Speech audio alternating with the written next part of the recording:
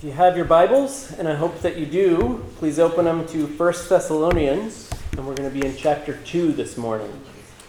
1 Thessalonians 2, verses 13 through 16. And the title of this sermon is The Word at Work. 1 Thessalonians 2, verses 13 through 16. What kinds of things are you grateful for? What kinds of things do you regularly return to God with to simply say thanks? We tend to do this kind of thing around Thanksgiving, reflecting on the year behind us, being grateful for God's blessing of family and friends, shelter, provision. This is good and right. But what kinds of things in the normal rhythm of life are you grateful for? In today's text, we'll see Paul look at the Thessalonians' metaphorical tree and thank God for two specific fruits that he sees. And one of them may be surprising to us. So let's dive into the text. This is the word of the Lord, 1 Thessalonians 2, 13 through 16. And we also thank God constantly for this, that when you received the word of God, which you heard from us, you accepted it not as the word of men, but as what it really is, the word of God, which is at work in you believers. For you, brothers, became imitators of the churches of God in Christ Jesus that are in Judea.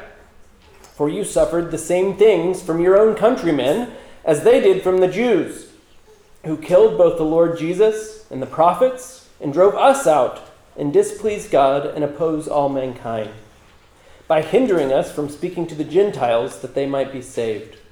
So as always, to fill up the measure of their sins. But wrath has come upon them at last. Our 2 points for today's text are these. Point 1, God's Word, and point 2, God's Word at work. So let's dive into point number 1. God's Word. God's Word. Look at verse 13. And we also thank God constantly for this, that when you received the Word of God, which you heard from us, you accepted it not as the word of men, but as what it really is, the Word of God, which is at work in you believers. First and foremost, Paul thanks God for how the Word of God was both received and accepted. He, Silas, and Timothy came into the pagan city of Thessalonica and began preaching God's word. And it didn't fall on deaf ears. It accomplished something. But we're getting a little ahead of ourselves. Let's understand exactly what's happening here. If we can just kind of mechanically walk through it. Number 1, Paul, Silas, and Timothy preached. What did they preach? Well, we don't have to speculate or guess. Acts 17, verses 2 and 3 tells us exactly what they preached. Acts 17, verses 2 and 3. And Paul went in, as was his custom, and on 3 Sabbath days he reasoned with them from the Scriptures, explaining and proving that it was necessary for the Christ to suffer and to rise from the dead, saying, "This Jesus who I proclaim to you is the Christ." So he preached Christ from the Scriptures. That's what he preached. So, Paul preached, and number 2, God spoke. Paul preached, and God spoke. Look in our text at verse 13 again. And we also thank God constantly for this, that when you received the what? The Word of God. It's so easy for us just to brush over the phrase Word of God. But this is monumental. God speaks. The God who created the world. The God who sustains the world. The God who paints new sunrises and sunsets every day. The God who holds the oceans in his hand. the God who's sovereign over every molecule in the universe, that God speaks. Let that settle in. He communicates through words to little peon humans like us. He's not silent. He reveals himself, his commands, and general truth of how the world works through words.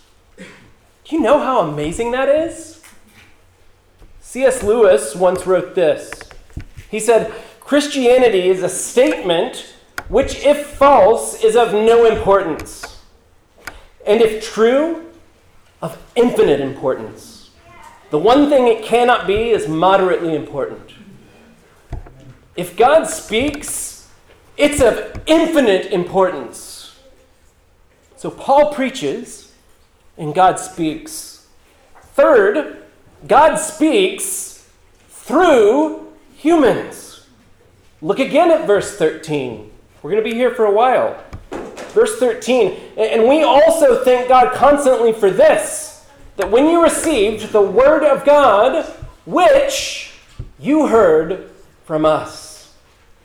There's three very important theological words for us to understand here. We're going to do a little theological off-roading here. Three words: revelation, inspiration, and illumination. Revelation, inspiration, and illumination. The first one we've already covered. God reveals himself to us, revelation. And he does this in two different ways: general revelation and specific revelation. General revelation is how God reveals himself to us and to all humanity through his creation. Romans chapter 1, verses 18 through 20. Romans chapter 1, verses 18 through 20. It says, "For the wrath of God is revealed from heaven against all ungodliness and unrighteousness of men, who by their unrighteousness suppress the truth." Look at verse 19 very closely. "For what can be known about God is plain to them, because God has shown it to them. For his invisible attributes, namely his eternal power and divine nature, have been clearly perceived ever since the creation of the world, in the things that have been made, so they are without excuse." The first half of Psalm 19 is the same. God reveals himself through his creation. General revelation. Then there's specific or special revelation. This is God's written word, what we now call the Bible. God has revealed himself not just generally, but specifically, in detail, most pointedly in his Son, through the Scriptures. And this is where we come to our second word. That's revelation. Our second word is inspiration. It's important for us to understand that Paul, the apostles, and the prophets before them were fully human. And they had a unique role in salvation history. God spoke to them, and the Holy Spirit carried them along as they were penning Scripture. So, is our Bible written by humans? Yes. And is our Bible written by God? Yes. But don't take my word for it. I want us to read a couple of passages. One of them we've already read in our service today. 2 Timothy chapter 3, verses 16 and 17. It says, "All Scripture is breathed out by God and profitable for teaching, for reproof, for correction, and for training in righteousness, that the man of God may be complete, equipped for every good work." So, all Scripture. What's all Scripture? Well, first, it's the Old Testament. Then, it's the New Testament, the writings of the apostles, the eyewitnesses of Jesus' life. Jesus tells his disciples in John chapter 14, verses 25 and 26. He says, "These things I have spoken to you while I am still with you. But the Helper, the Holy Spirit, whom the Father will send in my name, he will teach you all things and bring to your remembrance all that I have said to you. So the Holy Spirit speaks through the apostles to recall what Jesus said and what Jesus did. What about Paul himself? Check this out. 2 Peter chapter 3, verses 15 and 16. 2 Peter 3, verses 15 and 16. Peter writes, "And count the patience of our Lord as salvation, just as our beloved brother Paul also wrote to you according to the wisdom given him, as he does in all his letters when he speaks in them of these matters.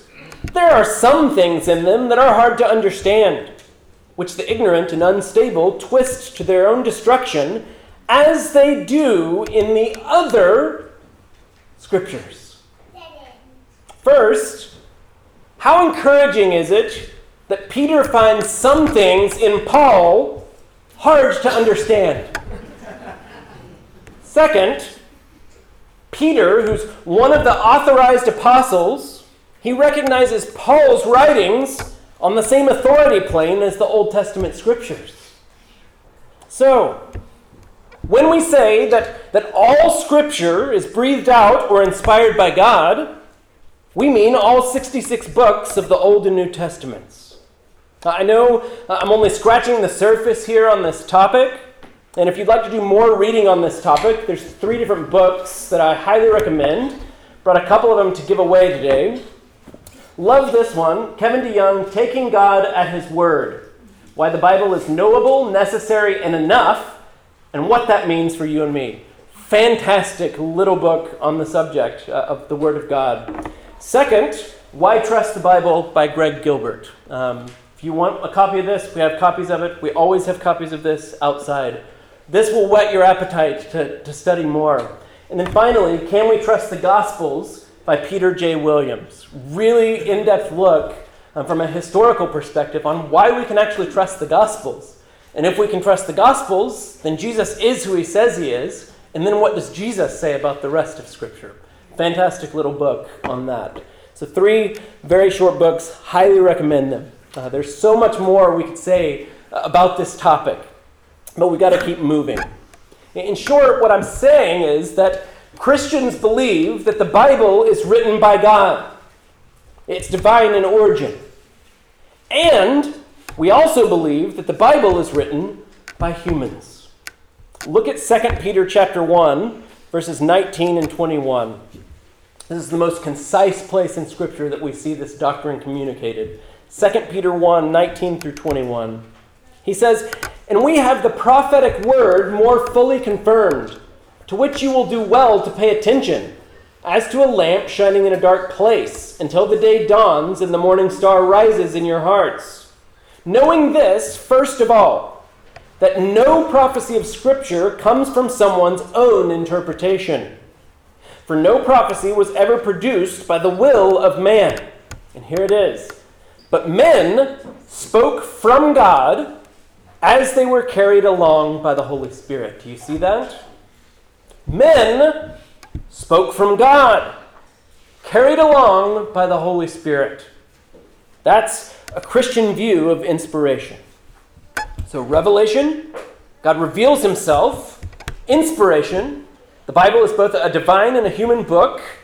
And third word, illumination. Illumination.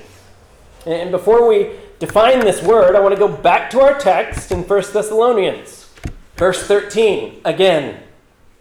"And we also thank God constantly for this, that when you received the word of God, which you heard from us, you accepted it, not as the word of men, but as what it really is, the word of God."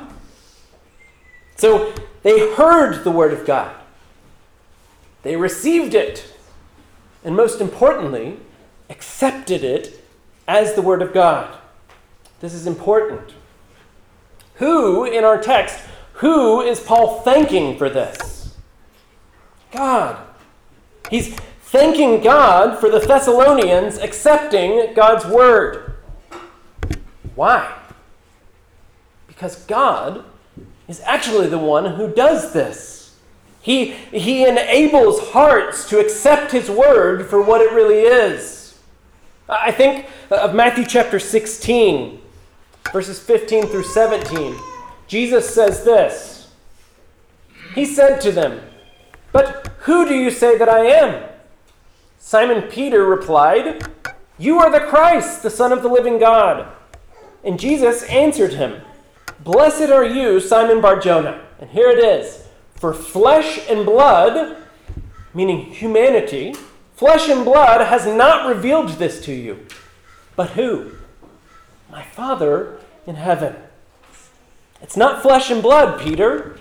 It's God who revealed his truth to you. We saw this with Lydia in Acts chapter 16, verse 14. It says, "The one who heard us was a woman named Lydia from the city of Thyatira, a seller of purple goods, who was a worshiper of God. The Lord opened her heart to pay attention to what was said by Paul." Two more. There's countless texts like this, but just two more. John chapter 8, verses 46 through 47. Jesus says, "If I tell the truth, why do you not believe me? Whoever is of God hears the words of God. The reason why you do not hear them is that you are not of God." God enables the human heart to actually hear his divine words. Look what Paul writes in Ephesians chapter 1. Ephesians 1, 16 through 18. He says, "I do not cease to give thanks for you, remembering you in my prayers, that the God of our Lord Jesus Christ, the Father of glory, may give you the spirit of wisdom and of revelation in the knowledge of him, having the eyes of your hearts enlightened, that you may know what is the hope to which he has called you." Do you see that? The Spirit enlightening our hearts to know the truth. That's illumination. Simply hearing God's word read or preached doesn't necessarily mean that the truth will be accepted as God's word. I honestly wish it did. Then all we would have to do is get on a big loudspeaker and make sure that every lost person in Santa Cruz or around the world heard the gospel. And then we'd be done. But it takes more than simply hearing. One has to accept God's word. And that's a work of God in the human heart. So, revelation, God speaks and reveals himself in word and word. Inspiration, God speaks through humans who pen scripture. And then illumination, God enables us to accept his word as his word. Every time we see that in the life of a believer, we should stop and praise God for it. I know that it can seem mundane, but do you ever stop and thank God for your brothers and sisters in Christ who believe God's word? Because of our sinful hearts and Satan blinding our eyes, it's a miracle that any of us see and accept God's word. It's worth thanking God for. Quickly, I just want to make one point of application before moving on. Do you see why, if we believe that the Bible is God's word and accept it for what it is, that if we do all of that, why we take it so seriously, down to the grammar of each word?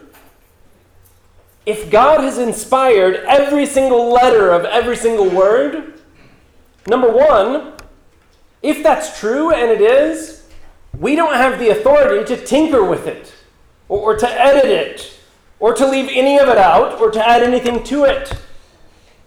To do so would be cosmic treason, to misrepresent God, and to place ourselves in his seat. But second, if we believe that God has actually spoken in his word, the Bible is worth submissive sweat. Submissive sweat. If we believe that the Bible is God's word, we have to come to it with a posture of submissiveness. If God says it, I must submit myself to it, even if my sinful heart doesn't like it, or if I don't feel like it. We don't just follow our hearts. Our hearts are deceptive and lead us in the wrong direction all the time. Instead, we follow God's word. We submit to it. But understanding the Bible is hard sometimes, isn't it? You even heard Peter say that about Paul. Hard to understand. Now, side note. We do believe in the doctrine of perspicuity. Fun word. Perspicuity. What's perspicuity? Well, Kevin DeYoung says this. He says the perspicuity of Scripture upholds the notion that ordinary people using ordinary means can accurately understand enough of what must be known, believed, and observed for them to be faithful Christians. Perspicuity. The Westminster Confession of Faith says it this way. All things in Scripture are not alike plain in themselves, nor alike clear unto all. Yet, those things which are necessary to be known, believed, and observed for salvation are so clearly propounded and opened in some place of Scripture or other, that not only the learned, but the unlearned, in a due use of ordinary means, may obtain unto a sufficient understanding of them. Do you see what both DeYoung and the Confession are saying? Scripture is abundantly clear on all things necessary for salvation. And with that being said, sometimes understanding God's word takes sweat. It takes study. It takes wrestling with the text. It takes prayer. It takes time. It takes community. What I'm saying to you is this. We believe that the Bible is God's word and that it's worth it. It's worth the submissive sweat. Because when you understand God's word, most importantly, you come to know Him. Second, you come to know how His world works and what He desires for your life. It's worth submissive sweat. Okay. So, point 1, God's word. Point 2, God's word at work. Last time, let's look at verse 13 again. And we also thank God constantly for this, that when you received the word of God, which you heard from us, you accepted it not as the word of men, but what it really is, the word of God, which is at work in you believers. Do you see that? God's word isn't just like the newspaper or any other book for that matter. When you hear it and accept it as the word of God, it does something inside of you. It's at work in you. The word that Paul uses here for work is the word energeo. You can hear the English word energize. God's word energizes and does work in us as believers. Hebrews 4 verse 12 says, "For the word of God is living and active, sharper than any two-edged sword, piercing to the division of soul and spirit, of joints and marrow, in discerning the thoughts and intentions of the heart." Isn't that amazing? This is one of the reasons why our services here are so intentionally saturated with Scripture. We read Scripture, we pray Scripture, we sing Scripture, we preach Scripture. Because we believe that God's Word, with God's Spirit, will do a work in us. That's what brings true life change. That's what will ultimately encourage us and spur us on. That's what God will use to mold us more and more into His image.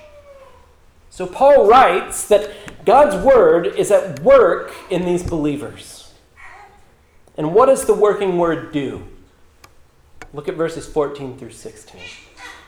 For you, brothers, became imitators of the churches of God in Christ Jesus that are in Judea.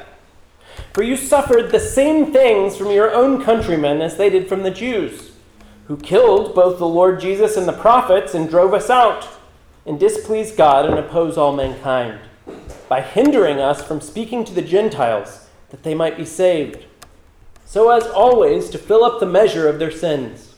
But wrath has come upon them at last.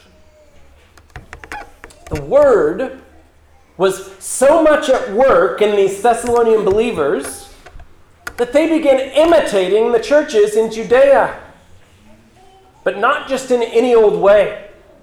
Not in how they dressed or talked or anything superficial like that. They imitated the churches of Judea in suffering persecution. And Paul's giving thanks to God for this. Remember, I told you that one of these things would be shocking. I believe Paul praises God here for two reasons, while trying to give the Thessalonians some more encouragement. Number one, Paul thanks God for their suffering because they're part of a long, faithful line. They're part of a long, faithful line. First, Jesus. Jesus was persecuted by his own people, the Jews. Even though he never committed a single sin, he was delivered over and put to death for who he was and what he taught. Jesus. Second, the prophets. Look at the words of Jesus in Matthew chapter 23. This is a stinging rebuke and brings some context to our text in 1 Thessalonians. Matthew 23, verses 29 through 37. Matthew 23, verses 29 through 37. Jesus says, "Woe to you, scribes and Pharisees, hypocrites! For you build the tombs of the prophets and decorate the monuments of the righteous, saying, if we had lived in the days of our fathers, we would not have taken part with them in shedding the blood of the prophets. Thus, you witness against yourselves that you are sons of those who murdered the prophets. Fill up then the measure of your fathers. You serpents, you brood of vipers. How are you to escape being sentenced to hell? Therefore I send you prophets and wise men and scribes, some of whom you will kill and crucify, and some you will flog in your synagogues and persecute from town to town, so that on you may come all the righteous blood shed on earth, from the blood of the righteous Abel to the blood of Zechariah, the son of Barachiah, whom you murdered between the sanctuary and the altar. Truly I say to you, all these things will come upon this generation. O Jerusalem, Jerusalem, the city that kills prophets and stones those who are sent to it. How often would I have gathered your children together as a hen gathers her brood under her wings, and you were not willing." So the prophets, like Jesus, were persecuted because of their commitment to God and to his word. So Jesus and the prophets. Third, Paul, Silas, and Timothy. We learned in Acts 17 that this is exactly what happened to them in Thessalonica. They were committed to God and to his word. They were driven out. Do you see how this would be encouraging to this little church that could in Thessalonica? I mean, wouldn't that be a little bit confusing to be in their shoes? You decide to follow God. You're accepting God's word.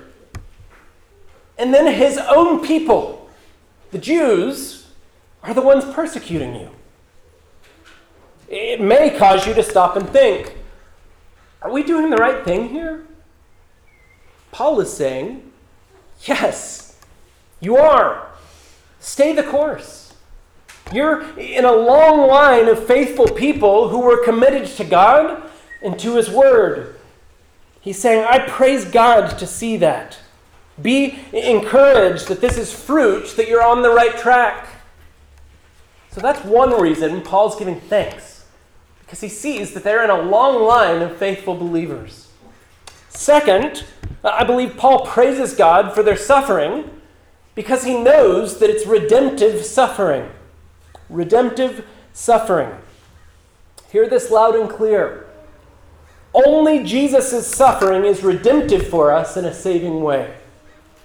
Only Jesus' suffering can cleanse us from our sin and justify us before a holy God.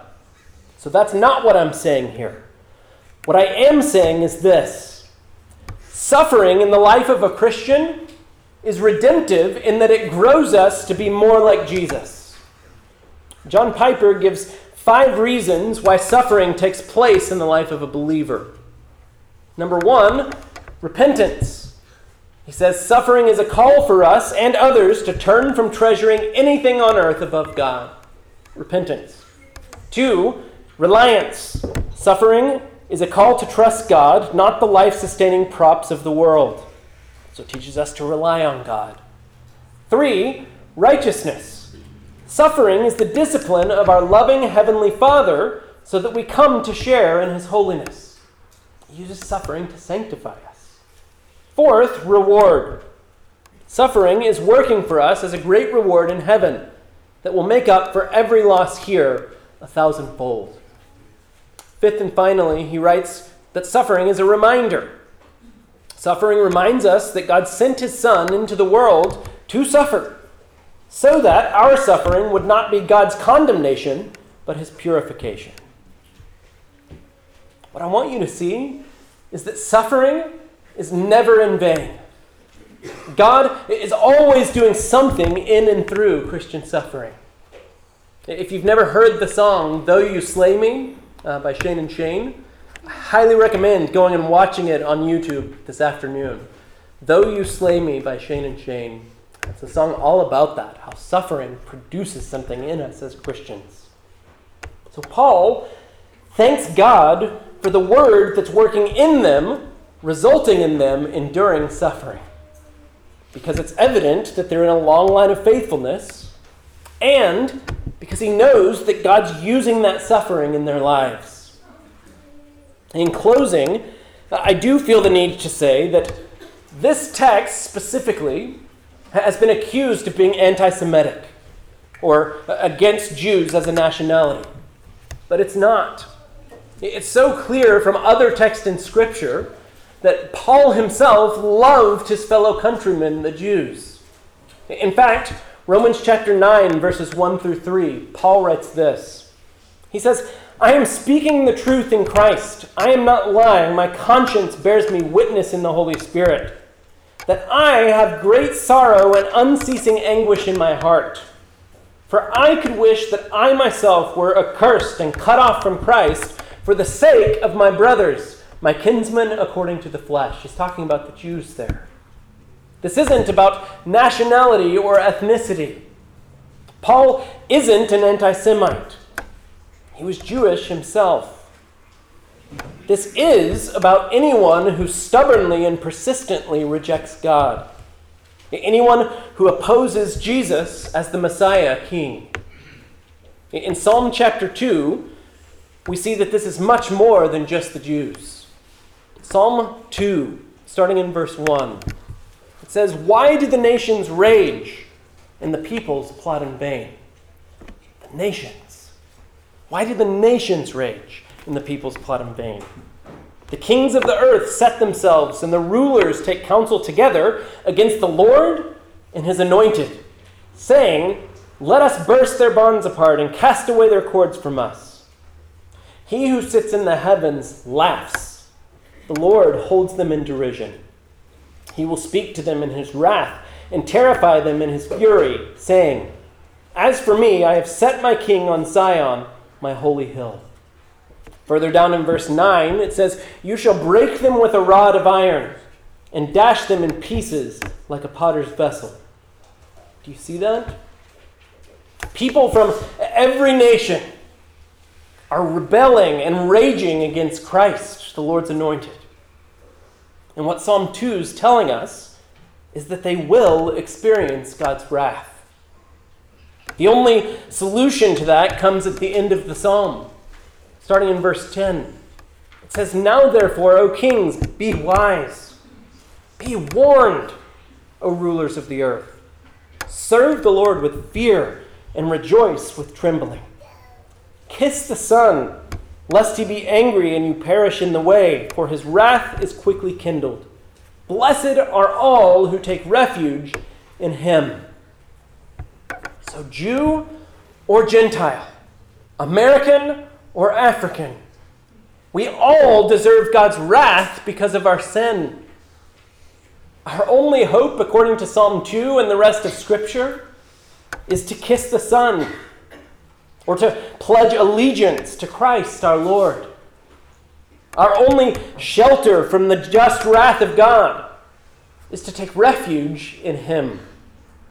And we do that through repentance and faith, turning from our sin and trusting in Jesus, who died on the cross for our sin, who was buried and rose from the grave 3 days later. If you're not a Christian, you can become one this very moment by doing exactly that. By repenting and believing. By taking refuge in Jesus. Do you see the power of accepting God's word as God's word? It works in you. It changes you. It empowers you to endure suffering and even persecution. It's powerful. It's active. It's God's word. Let's pray.